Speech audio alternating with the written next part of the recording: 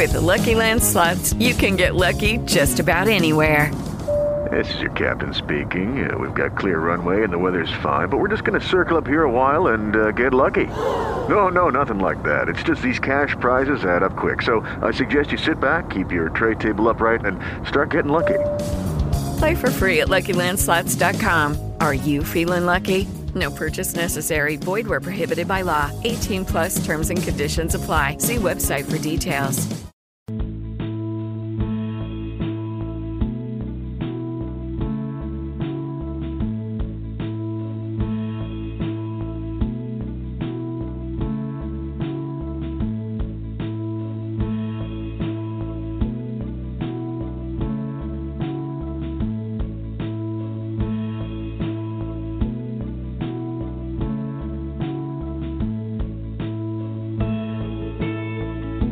Welcome to Three Women, Three Ways. We are the show that tackles tough topics. Sometimes, though, I always say that every week. This is a tough topic. This is a tough topic. Today's kind of a tough topic, but it's not really, because it's a successful kind of a topic that we're going to talk about. Our guest is Maralee McLean, who is renowned for her advocacy and for her authorship and for her work in the area of domestic violence and protective moms. And Maralee, welcome to the show.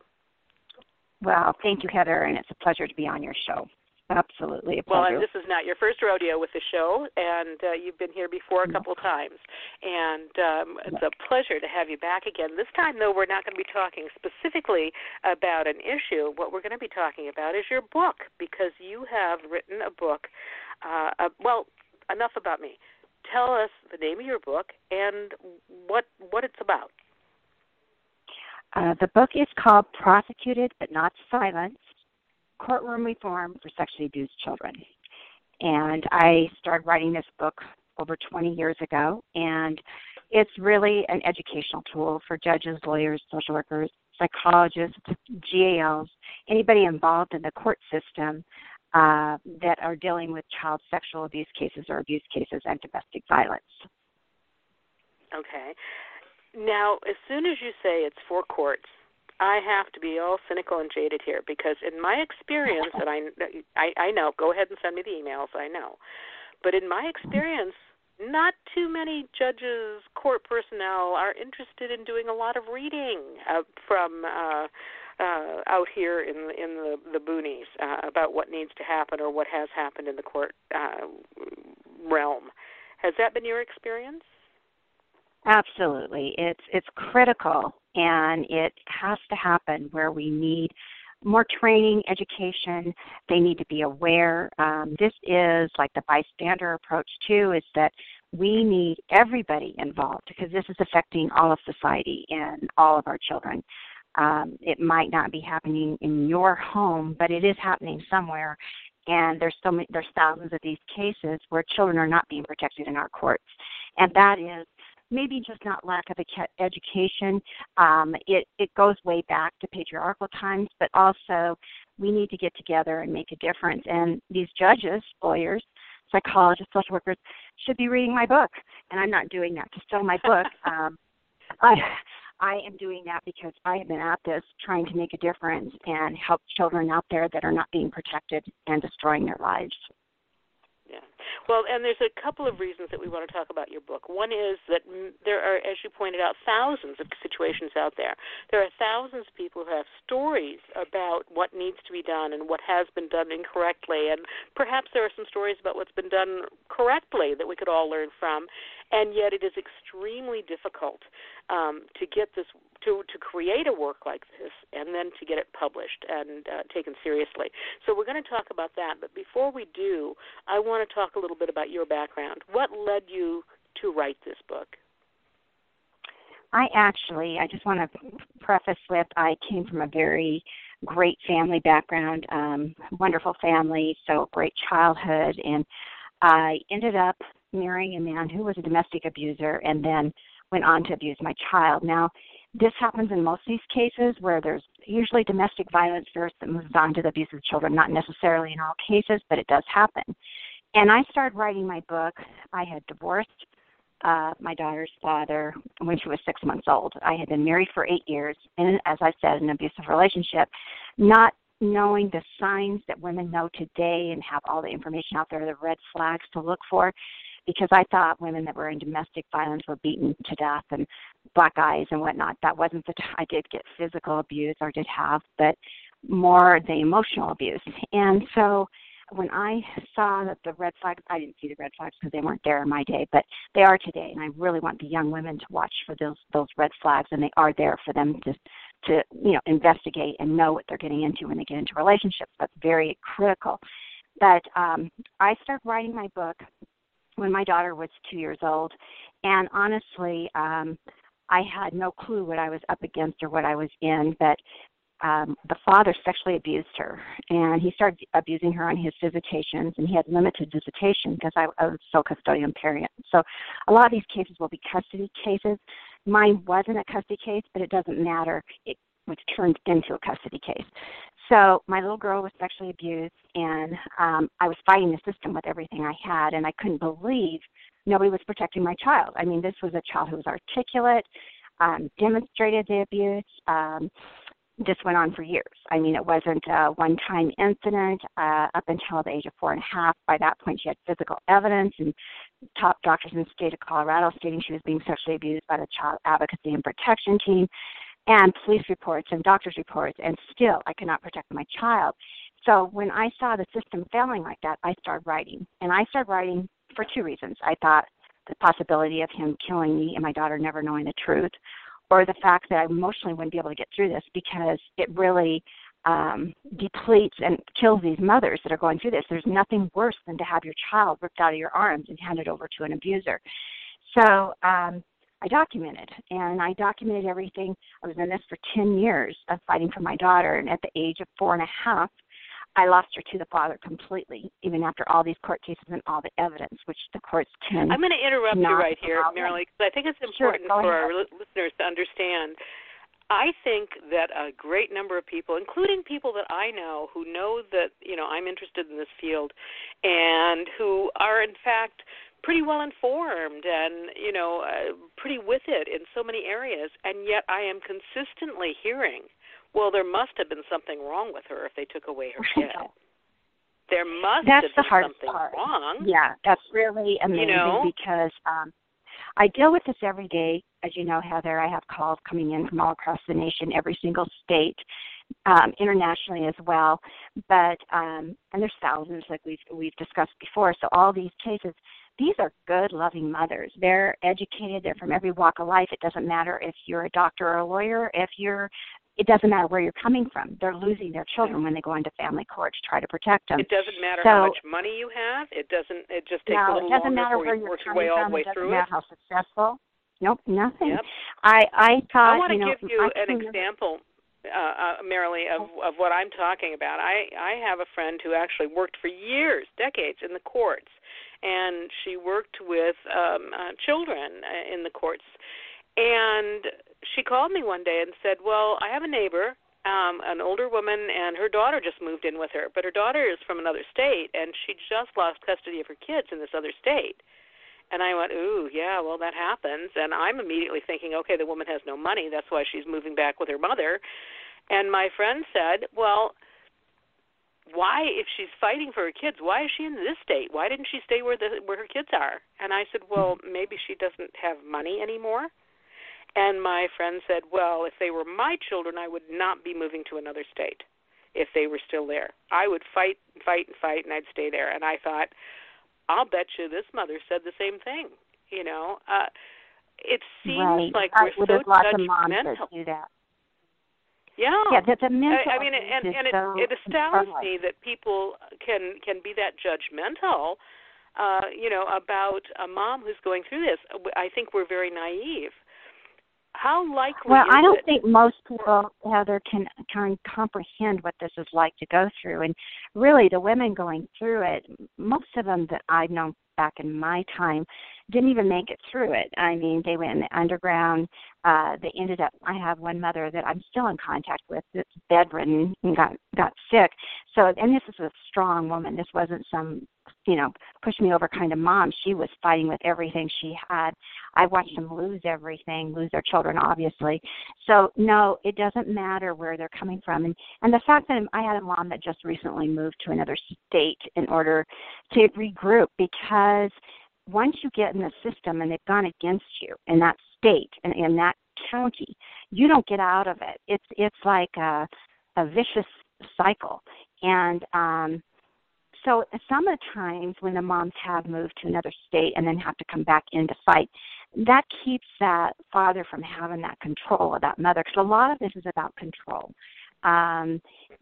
Once you've divorced that abuser, what a better way to continue the abuse than to continue to abuse the mother, and then to abuse the mother through her children. So that's part of that cycle.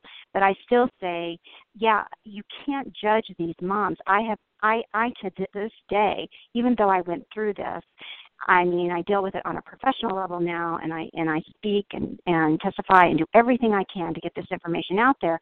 And my heart is broken every single day, every time I hear another story. And they're identical. They're really, maybe not identical, but they're so similar of what's happening. How could this continue to happen? I was in this 30 years ago, and here we are in 2018, and this is still going on, and it's in epidemic numbers. It's not just a little bit. It's unbelievable how many women are going through this and their children.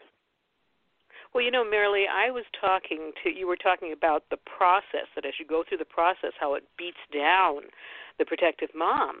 And it's like it's like a double-edged sword, because if the mom fights with everything she's worth and she becomes emotional, then she's just a crazy lady, and she gets pegged a crazy lady, and no wonder her husband wants the children, because she's a crazy lady.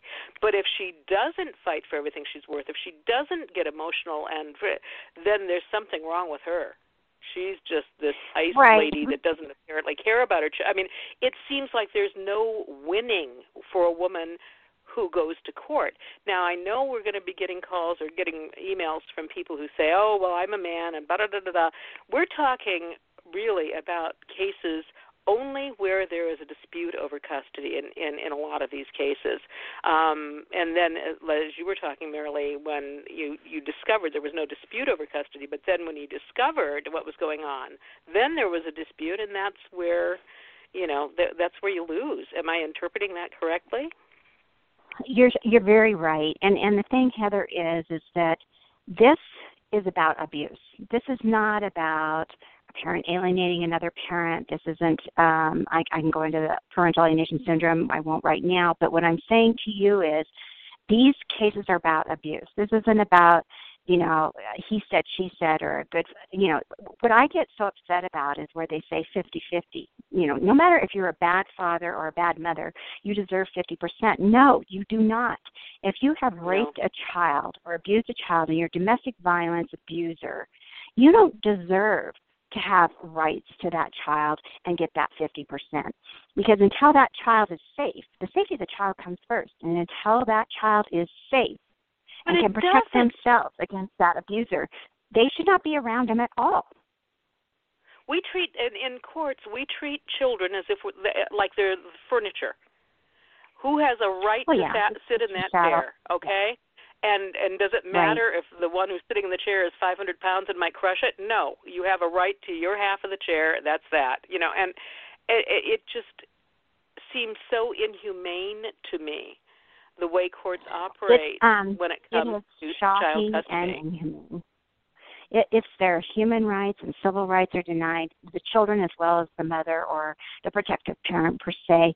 And, it goes on and on. If you're a child and you're caught up in that situation, I think, even for my own child, abuse of her father was horrific, and she's still going through that damage.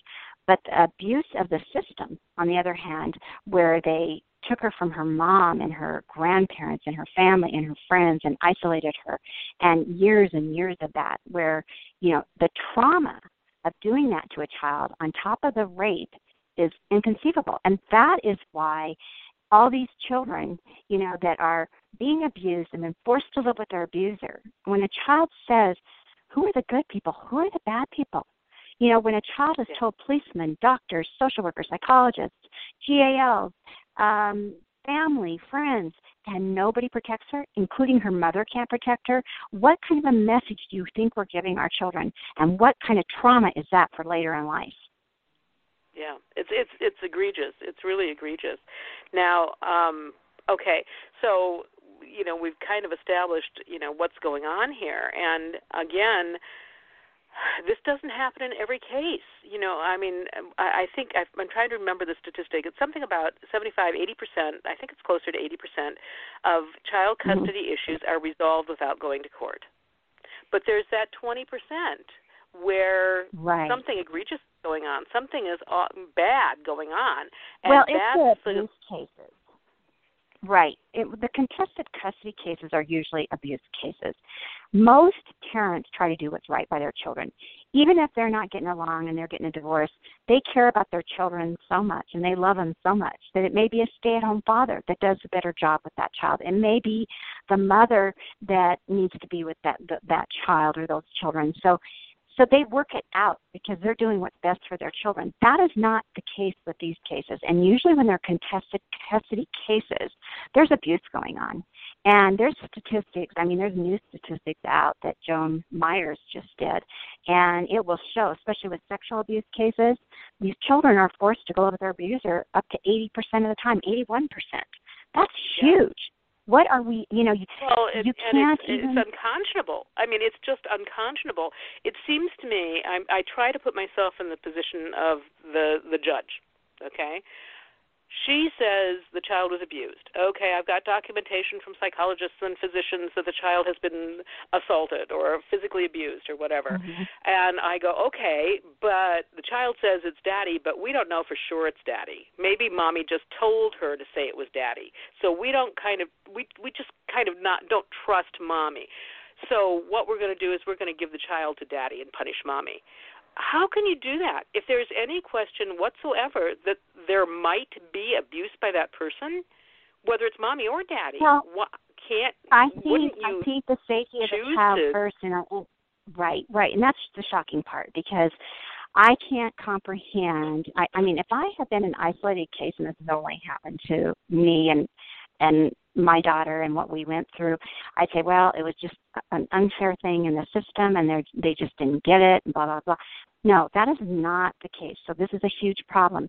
And the evidence is not coming out in these hearings. That's part of the problem because family court is not an evidentiary hearing. So these judges don't have to bring this evidence in. And even when it does come in, and this isn't just one case, the judges are throwing out that evidence. They're not even looking at it. If it's domestic violence, it's played down. If it's child abuse, it's ignored. And how you can't, even knowing this stuff and knowing how much this is happening, to try to explain it to society out there how much it's happening and that judges could actually ignore evidence, and you have custody evaluators that are coming in that are not really trained in child abuse. They're not investigators. They don't understand. They might know of a child that's been abused or they might do psychological tests, but they don't, they're not doing the real investigation to see what this child is going through. And I prefer the cases go to the police department first, even though they make mistakes too. But the bottom line is the safety of the child. If you had any doubt in your mind and you thought, with all the evidence that's coming in, how can you ignore that evidence or go, not happening, and let's give that child to the father because the mother is fighting the abuse issue? I still am dumbfounded by it. Is it myths? Is it at the risk of sounding like, the last surviving 1970s feminist, I will say it does smack of paternalism.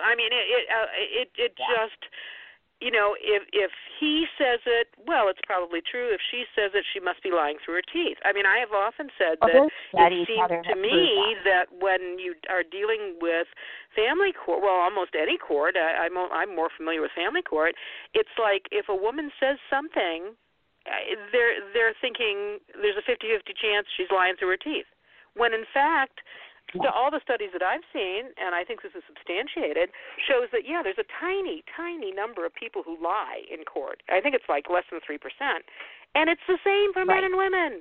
There's And yet there's this 2% assumption of women, but they actually have studies that show that men lie more than women. But there is that 2%, but 2% is nothing when you have 98% of the children out there that are being raped or forced to live with that abuser. So, yes, it is. I believe it's patriarchal society. I think we're still in that. When women go out there and we're fighting for equal pay and equal this and equal, and I want to say equal, we're not even close to equal if we can't keep our children safe. And it is like a male entitlement thing. Just because you're a father doesn't mean you have all the rights to that child. It just doesn't. I know, it's got that pendulum has swung back and forth. Believe me, it's the opposite direction of what should be happening. Well, and you mentioned the 50-50 assumption, and that bothers me. I think I might have told you this. A few years ago, I decided I was going to go through the training in our county for guardians ad litem. And I happen to live in a county that is doing pretty well and has been doing pretty well in domestic violence situations. And yet, that's right. In the 3-day training that I took to be a GAL, they had a couple of presenters on domestic violence, one of whom I thought was pretty good. The other was maybe dated information. And then everything else was, this goes on in a small number of cases, but meanwhile, you have to assume that 50-50, mom and dad, 50-50-50, and I'm thinking, no, you can't assume that when you look at the studies that show that the ones who go for the guardian ad litem are not 50-50. They're not the normal folks. They're not the ones that can, it's the ones where there is, as you pointed out, where there is abuse going on. So if you have these cases where you've got abuse going on, the likelihood is extremely high that abuse is going on, and then you make the assumption that either parent has a 50-50 shot of being the best parent for this child. I mean, how can you even go on? You're missing a point, because when that is the 50-50, they're not looking at that. They're looking at the abuse they ignore. So obviously the parent that is bringing the abuse forward is losing that child. So that's even worse. It's not like 50-50, we're going to try and give parents 50-50. That looks great on paper, but in reality, if it's an abuser, if that parent is an abuser, as I said earlier in the conversation, they've lost that right to that child until that child's old enough to protect themselves. That's the way, I just can't imagine. I was just at the launching of my book, and there was a gentleman there. He was probably 67 from Australia. He was launching a book also. And he came from a domestic violence home, and he was raped, and he was very successful, rugby player out of Australia, nice-looking man. He says, he tells his story, goes through his launch, and when he gets done, I kid you not, he sat down at the table, his face turned as red as a beet, and he sobbed like a baby, uncontrollably. And I immediately got up to go over and hold him, and you know what it is? We can sit here and say this is okay when we have 67-year-old men sobbing like a baby. I just can't comprehend our system continuing to fail when we know what this does to children, and we know what it causes for adults, those children as they become adults, the suicide rate, the drug addiction, the alcoholism, all PTSD, anxiety. We can go on and on and on. And yet, as a society, we don't want to look at this issue. It's one of the number one issues. As far as I'm concerned, we look at sexual assault now, barely, but we are looking at it, and rape and campus rape and all this.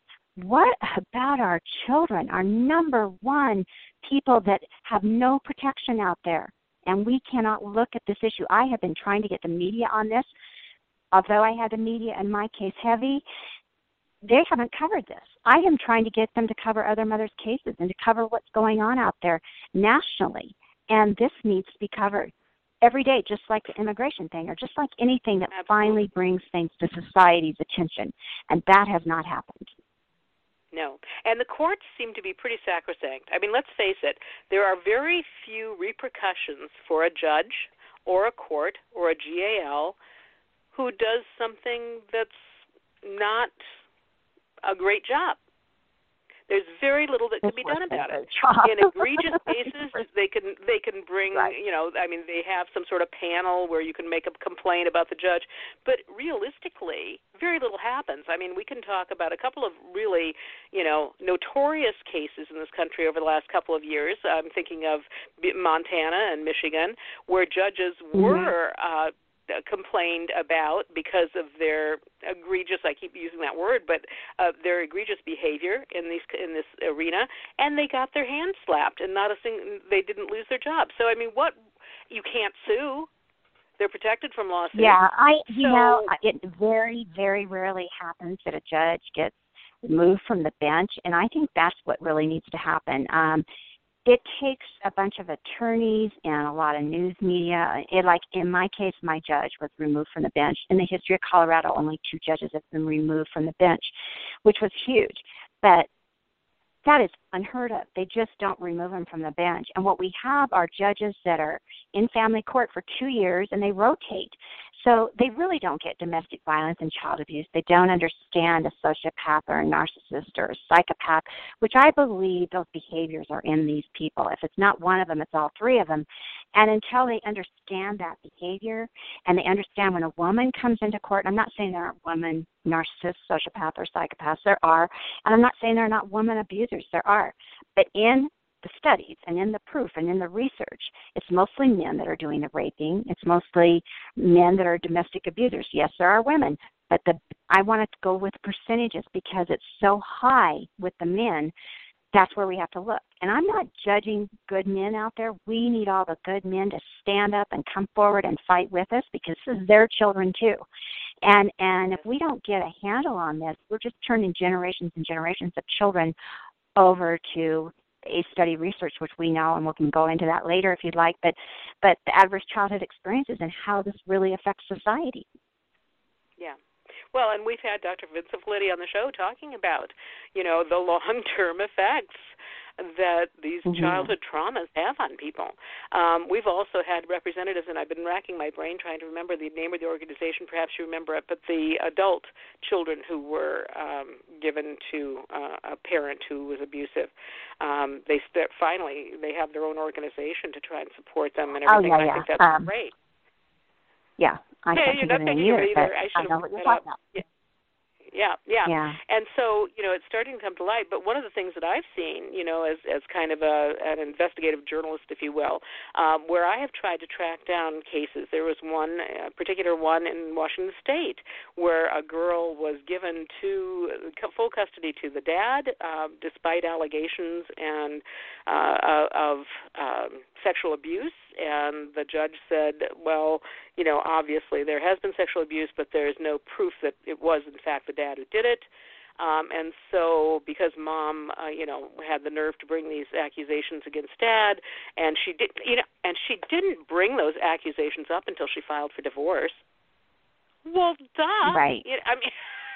Did she know? A lot of times the children don't talk until there's a divorce because that's when they feel safe. A lot of times it's with that safe parent that they tell because they don't tell while that parent is in the home. So that does come up after a divorce a lot.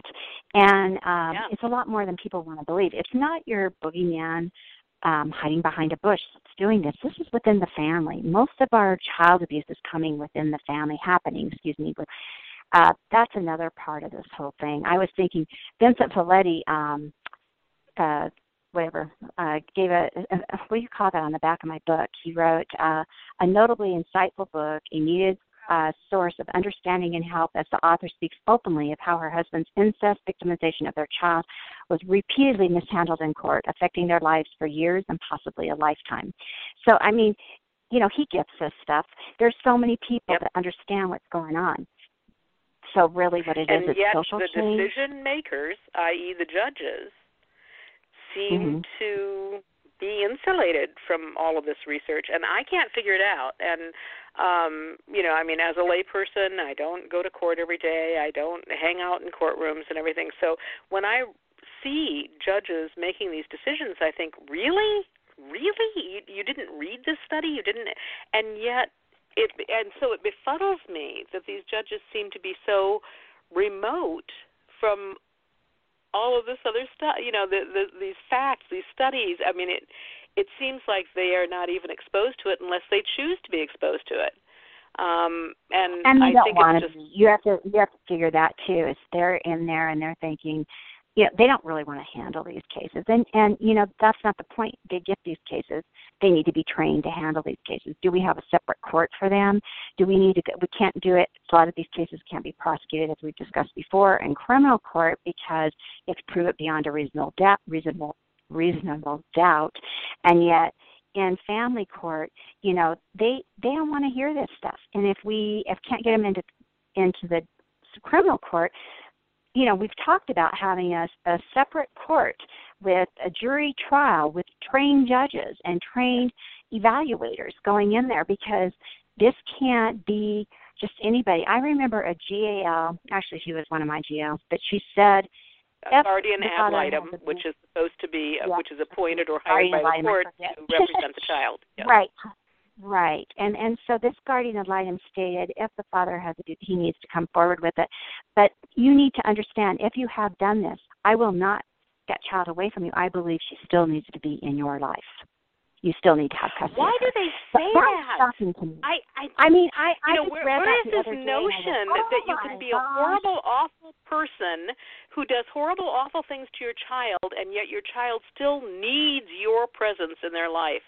Well, I have not seen any psychological studies supporting that theory, and yet that seems to be absolutely gospel when it comes to child custody. Well, and that's the thing. That's what we really need to get to, is that if you're not a competent parent and you're abusing a child, and there's evidence of that abuse, and sometimes there is evidence. There's always evidence, and these children do talk.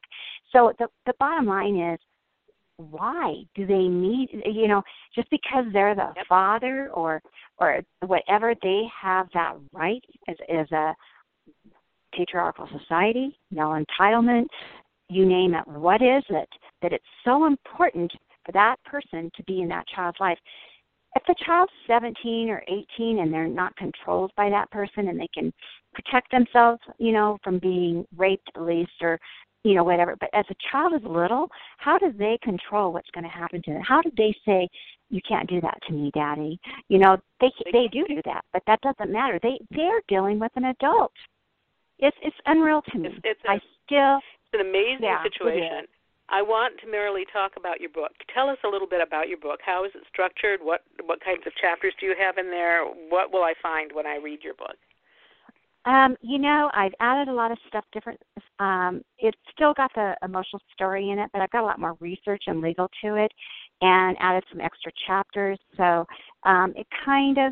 it explains what's happening in these cases. So mine's case study, and I did that on purpose, as I did before, because it absolutely reveals what's going on. And so one of the reasons is that mothers that are going through this get a hold of this book, which I hope they do before they end up in this situation, is that they won't be so blindsided by what's going on, because you can't imagine that the things that go on do. And what I did is, if you're reading something in here and you go, oh, that couldn't happen, and then I say go to Appendix A, and there's the police report or the doctor's report or the judge's order. So it verifies everything that's happening. Plus it has the top researchers and psychologists and people that have been involved in this for a long time, information at the back. So it's just an educational tool, but, most people read it in 2 to 3 days because they just don't put it down because they can't believe what they're reading. And this puts it in perspective, what's going on. Yeah, it really is an astonishing situation. So your book starts out and you talk about your daughter's experience. And so did you have your daughter's cooperation in putting this story down on paper? Did she help? Did she participate? I started writing it. No. I started writing it when she was 2, like I said, because I wasn't sure how I was going to get through this. And I was shocked at what the system was doing, so I wanted it out there. And now she's an adult, and when she was little, I told her I was writing this book. She knew all along I was writing it. So it took like 20 years. I documented everything, but I didn't put it out there until she was older. And I told her we were really close. And even through the separation, she hung on to me. So that's very unusual because that bond was not broken because I stayed in those supervised visits. I had supervised visits for 8 years and 1 hour a week in a little room 8 by 10 feet with her. So she hung on very tight. And today she's having a very difficult time, you know. She was dissociative. She had to dissociate in order to get through this, to survive it and survive the pain of everything. But when I told her I was putting the book out there, she says, "You go for it, Mom. I just won't read it." But the last few chapters I have in the book are things that she's written, and it's incredible. She's an incredible writer and very, very deep. And so I believe her writings that I put in this last chapter, let me see what the title is. I got to find it 1 second, okay? But in that title is meant for all the women out there fighting. I can't find it because I got all that research, but darn it. Take your time. Give me a minute. It's fine. Okay. Should have had it ready, I guess. But yeah. I still can't find it. But it's oh, there it is. Okay. It's when the warriors, when the dreamers, protectors, and the warriors survive. And so what I put in that last chapter was kind of bringing the whole book around to helping the people that are going through it, the moms and the children that are going through it. And I told about my daughter, Amy. And this is one thing she wrote, and I'll just share that with your people out there, the public. Let's see. I said, "We are as close as any mother and daughter could possibly be, despite geographical distance between us and considering all the heartache and separation we had to endure. Amy has proven to be an incredible young woman, and she tells me her goal is to make a difference someday for children. She recently sent me a message stating, I went from a 3 or 4-year-old where everything stopped. I could not access my being until now. I am back. I can't believe it. A 4-year-old soul in a 25-year-old body. She can dance, sing, swim. She has studied humanity and traveled the world, ending up by her true love by the sea, where she gets to be her true mermaid, loving her little kingdom by the sea. We did it, Mom. It is just the beginning of so much work to do, and I am ready. Thank you for always being on the journey with me, my number one supporter. I am real and solid in my body that is all mine. I have not felt my body in so long. The texture of my skin, the water on my scalp, nor have I seen my own shadow, and I stop for no one. I am a butterfly that disappears just as soon as you can catch a glimpse. I am deep into my spirituality and let go of all that I thought was my existence. I can now access all my powers that have been locked away for so long. There is nothing that will get in my way now as long as I listen to my voice. I made it to the other side, Mom. Love you so much. And then there was one more message I'll share. Another message was, your baby is alive and feels her beauty, everything that is around her. She just had a major detour. But she is who you always knew she would be. It just took some time. You are exactly who she picked to guide her in life. Keep doing what you're doing. She needs you to keep fighting, and it's 100% worth it. You're creating a beautiful existence. I remember everything and have always been with you. Love you, Mama, and your beautiful soul. So this is to all the moms out there that have lost your children due to the courts not protecting your children. Please know that there is hope. So that's kind of what I did. And then, she wrote this poem when she was 12, and this shows her dissociation. She says, I'm a dreamer, lost in the world of logic and order. I wonder how big the universe really is. I hear the tinkling of fairies everywhere. I see an open ocean filled with mermaids diving in and out of the waves. I'm a dreamer, lost in the world of logic and order. I pretend to glide in and out of the clouds with a flying unicorn. I feel that when I enter my world, everything is peaceful. I touch the barrier between the dream world and reality. I worry that someday my special world will collide with the real. I'm a dreamer, lost in the world of logic and order. I understand that my dreams might never come true. I say that my world will last forever.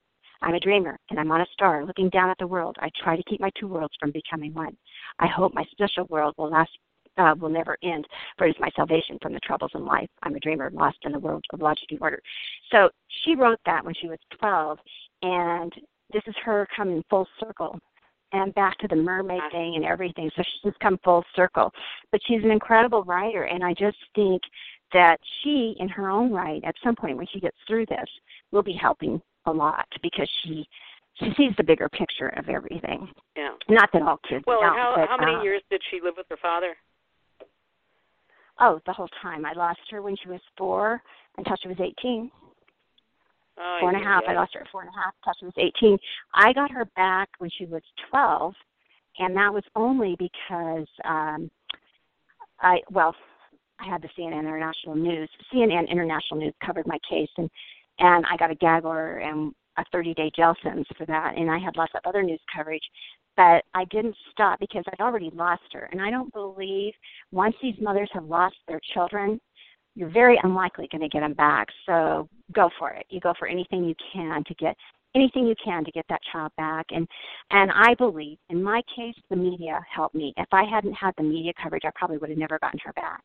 And that kept me, and that's what kept me from going to jail with the media, because CNN was outside the door. Yeah. So I think it's really important. But as you pointed out before, getting that media coverage is really a rarity. That's really unusual. I mean, the media doesn't seem to want to cover these situations. It was a 24/7 deal, and at that time, you never saw anything on sexual abuse. They didn't cover it at all. Today, you hear sexual abuse stories every day about this child being raped or this sex trafficking or whatever. It's out there, heavy duty. And I think it is this issue that they don't want to touch. It's like, I'll give you an example. There was a federal judge who was a good friend of mine. I became friends with him through this. And he was retired, and I had to go pro se because I'd gone through everything I owned and lost my house and everything, and I'm bankrupt. And so I started talking to him. He started helping me file my motions. But what I did, Heather, is I didn't give him my whole story all at once, or this happened and then this happened and that happened. You can't do that. As a mother, if you're going in to try to get the media, you give them bits and pieces because it's too overwhelming. I never gave everybody everything. I bring them in, give them that hook, and then just keep going from there little by little. With this federal judge, even though he was a judge and he was brilliant, I knew not to give him everything. I gave him little bits and pieces at a time until he got it.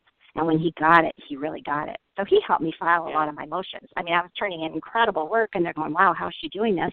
Well, I had a federal judge helping me. So I think that these moms, you have to be very articulate. You have to have everything documented.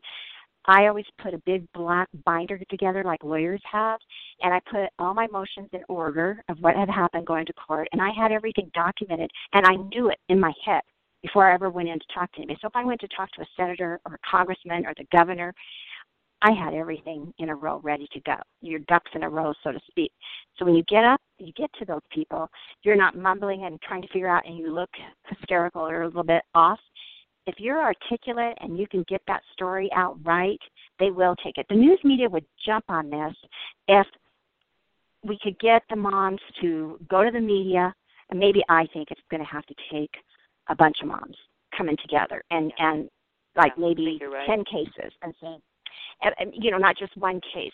That's what I've been trying to do is get a documentary going because I have a lot of footage of a rally I had at the Capitol here in Colorado back in '94 when the VAWA Act passed. And that year the VAWA Act passed, we thought I had taught, Joan Pennington, I know you've heard about her, but she was really the guru in all this, that understood gender bias and understood what was happening. And she had the National Center for Domestic Violence, or National Center for Protective Parents is what it was called. And we put this rally on together, and we thought, this grassroots effort, we had every media station there. I had full-page news coverage. Oh, my gosh, this is going to change everything. That was 1994, and we're in 2018, and nothing has really changed. That's the sad part. And the media hasn't taken a hold of this. So I'm really working that angle right now, is to get the media coverage. Well, and when the media does take hold of it, they see it as an isolated case here or there. They do not see that this is really an epidemic. Well, that's why I wanted to do the documentary showing, because I have such great footage. That's what I was getting to. I missed that point. But I have all this footage of, like, Joan Pennington and Louise Armstrong, who wrote the big feminist who wrote Kiss Daddy Goodnight, and Gloria Steinem. It's just good, solid information. So you put that out there, and then you show what's happened back when that was, 94, and here we are in 2018, and then you bring in 10 mothers' cases right now, solid cases. They have to be really solid. They have to have proof of everything, documented. I mean, absolutely, right down whether they've had ex parte hearings, emergency hearings to remove the child from you. They've ignored evidence of abuse, all those things where you go into court and it's not an evidentiary hearing. You have your human rights and your civil rights denied, so does your child, no due process. you take those cases, and I have thousands. So I would just take the top 10 cases that I feel are really, solid, which most of them are solid. It would be hard to determine which ones to do, and just do that documentary with those 10 cases and the footage that I have from the past and say, hey, society, this is what's happening. What are we going to do about it? And we're not going to change it overnight. This is social change. We need to make a difference and stop what's happening, and no more of these, not just the judges making this, because it's the GAL, the guardian ad litem, it's the lawyers, it's the therapists, it's custody evaluators are making buku bucks, doing evaluations up to $60,000 for an evaluation.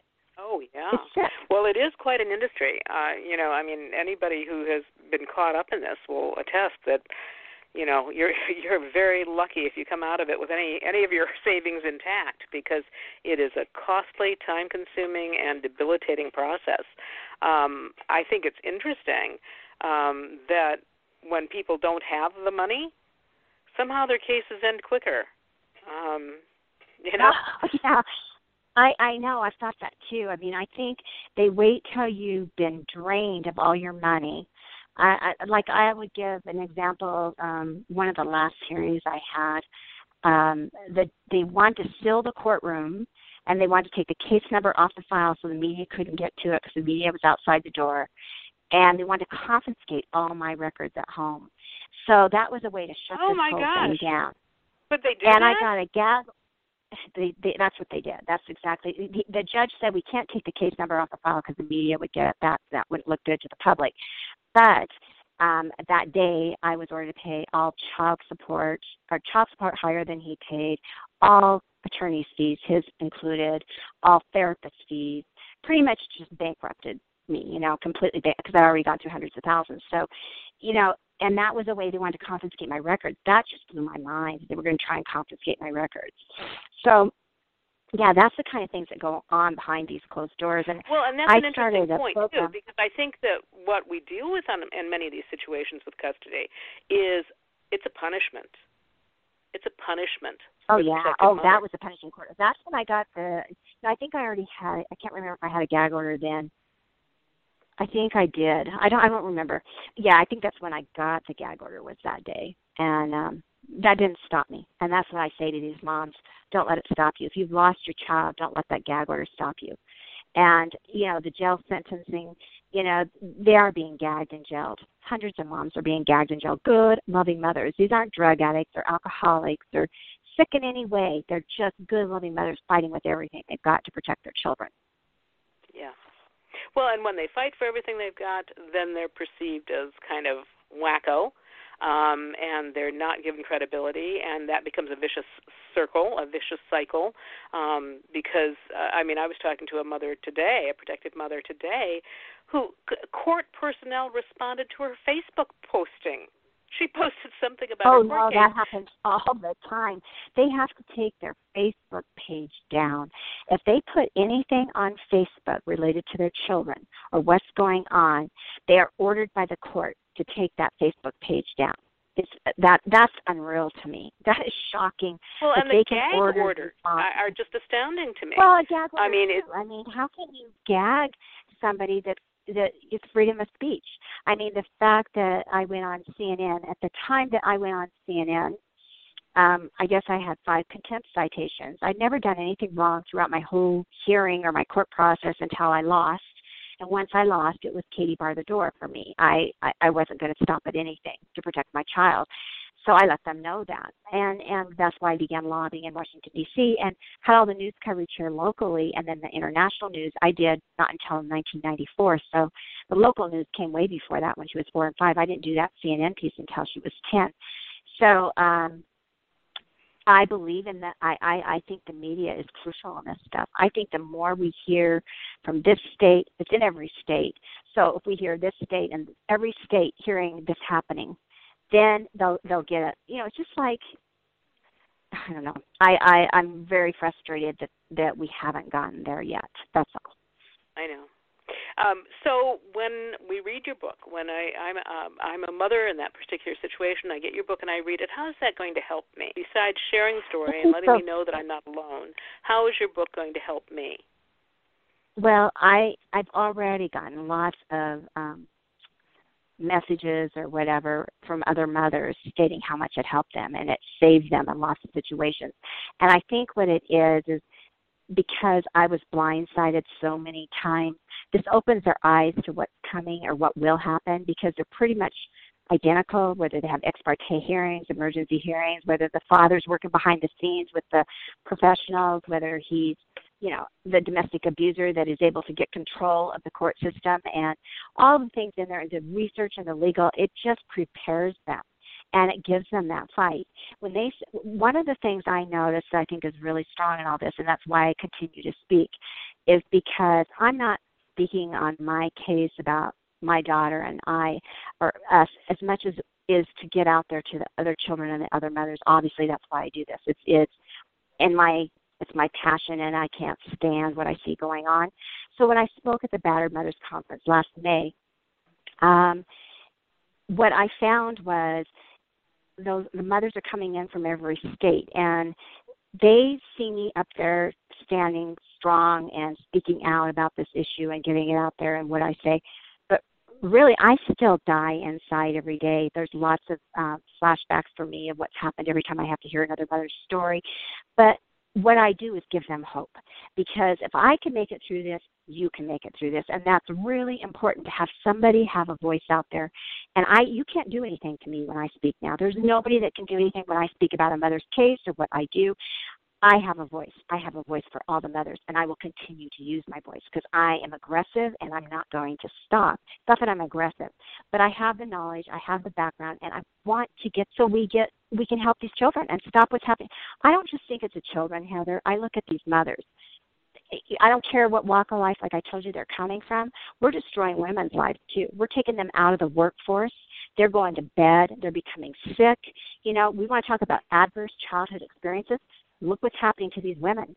A lot of them are finished. They don't make it through this. Yes, I agree with you, and I don't think that we talk too much about that. I think that most of us who work in this field are reluctant to say how devastating emotionally, psychologically, and physically this kind of a situation is to women, because we don't want anybody to think, well, see, she's a wreck and that's why she lost her kids. But it is a devastating experience for a mother to lose her children. And I don't understand. I've heard of some situations where dad has done some really egregious things. I seem to be wedded to that word today. I'm sorry. Has done some really horrible things, even to the point of being in prison, and the courts will say, okay, well, you can have shared custody or you can have supervised custody. And yet it seems like when the hat is on the other side and the courts have decided that mom has done something terrible, it's like, okay, you just lose custody, period, the end. Oh, yeah. There's studies on that, too. There's research that shows that women are punished at a much higher degree than men are for doing something wrong. And I don't want to sound like I'm all against men, and this is, and I've said before, yes, I'm a feminist, but, we need those good men to support us, and I don't want to shut everybody off out there. But the bottom line is, we know where, as I said earlier, where your rapes are coming from or your sexual assault. It's the men. It's starting with the boys. How are we raising our boys? The shootings are coming from boys. So really, let's look at really legitimately. The fact is, it's mostly men, and so if we can't get control of this, we're not going to stop what's happening. And this is spun out of control already. Well, and it goes back to that old saying about it only takes a few bad apples. We're not talking about manhood. We're not talking about the male population. Right. We're talking about this, what we rounded off to the 20% that, in these divorce cases. Those are the ones that are causing all these problems. That means that there's 80% of fathers out there who are perfectly happy to do what they think is best for their children and to cooperate with the other parent and, work something out. And, somebody once said, it was probably somebody famous, but I can't recall who it was, who said that the sign of a fair agreement is when everybody thinks that they got a little bit less than they should have.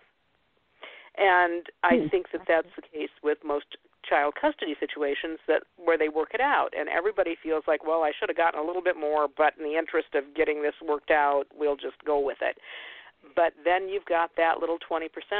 And that's where the control and the abuse and that's where it all comes in. And so I, certainly don't think that we're painting all manhood. I'm the mother of a young man. Most men are perfectly wonderful and very supportive, and they want their children to have a good experience with their mother. And I think most mothers want their kid to have a great experience with their dads until dad is hurting them. Right. Yeah, absolutely. So, okay, Maralee, first of all, tell us where we can get your book. I'm assuming it's on Amazon. Okay. It is, and it's in any of your favorite bookstores. It's Amazon, favorite bookstores, Barnes & Noble. There's several of them, so I don't know all the different bookstores. And then also you can go to my website. I do have a lot of information there, which is just, I always do my 3 W's, www.Maralee, Maralee, McLean is MC, capital LEAN.com. And so you can actually order the book there too. But so there's lots of avenues to get the book. Yeah. I also, as you recall, it's, very dated now, but I also wrote a book a few years ago. And the idea that I wanted to share with you is that I actually wrote a grant proposal to purchase some of my books to be in shelters and DV organizations for women to just have. Oh, that's a great idea. I should have done that. And too. I would like to share that idea with you because this sounds like a great book for women who are at the point where they're seeking help. Does. Right. Yeah, just send that to me in an email if you would. I would love to get that information of where exactly you went to do that. Sure. I can't remember who it was a local organization that provided the funding, but we ended up getting, I can't remember, like 25 books per shelter or per organization, something like that. That's the organization paid for it. So because and then I always did a thing where if you buy my book, great. Don't sell the used book. Pass it on. Just please pass it on. And I say this when I tell mothers, like at the last conference I was at, and I'm getting ready to go to the IVAT conference in September, which is a great conference, and it's about 1,400 people, but it's lots of professionals coming in worldwide, and I really get a lot of information and knowledge there myself. And what I like to tell people is, you know what, buy it for a judge. You want to read it, fine. You're done reading it. Give it to a judge. Give it to a friend that knows a judge. Yes. Let's or an attorney or whatever. But let's get this out there. And I'm not doing this to make money because obviously I'm not making money at this. But I am doing this to make a difference. So if we all went together and got this out there so people could understand what's happening, that's another part of this. Part of helping of what's happening. And what you did, like with the domestic shelters, is a great idea. I like to see it go into every law school. So these young attorneys get this and they understand before they get out to be a judge or before they go into family court. Police, all of them. It's just a situation that needs to hit everywhere. And it's time. It's time. It's past time. Time's up. For this Time's up. Part of the Me Too movement. Exactly. It's all of it. Maralee, the book is Prosecuted But Not Silenced by Maralee McLean. And if you want to go to her website and learn more about the book, it's MARALEEMC, capital LEAN.com. And I recommend the book very highly. Maralee, thank you so much for joining us once again. Thank you, and all success for you with the book. It's a message that needs to be out there, and I'll email you about applying for a grant. Women need to have this book, and you know what? Maybe we should give it to some men too, as well as the court decision makers and the lawyers. Let's just put it in everybody's Christmas stocking this year. Does that sound like a good idea? Yeah, great idea. Let's Okay. get it out there. All right. Take Thank you once again. Thank you so much. Okay. Bye-bye. You're welcome. Thank you for joining us, and thank you for listening on 3 Women, 3 Ways.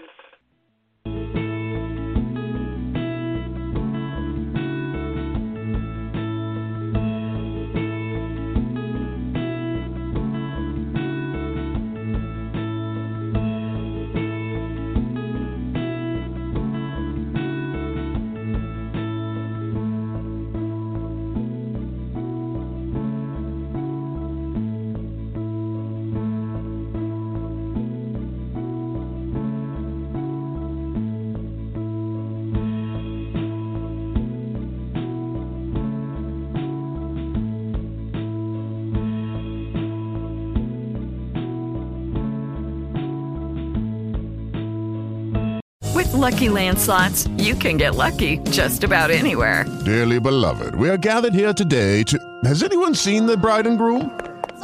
Sorry, we're here. We were getting lucky in the limo and we lost track of time. No, Lucky Land Casino, with cash prizes that add up quicker than a guest registry. In that case, I pronounce you lucky. Play for free at LuckyLandSlots.com. Daily bonuses are waiting. No purchase necessary. Void where prohibited by law. 18+. Terms and conditions apply. See website for details.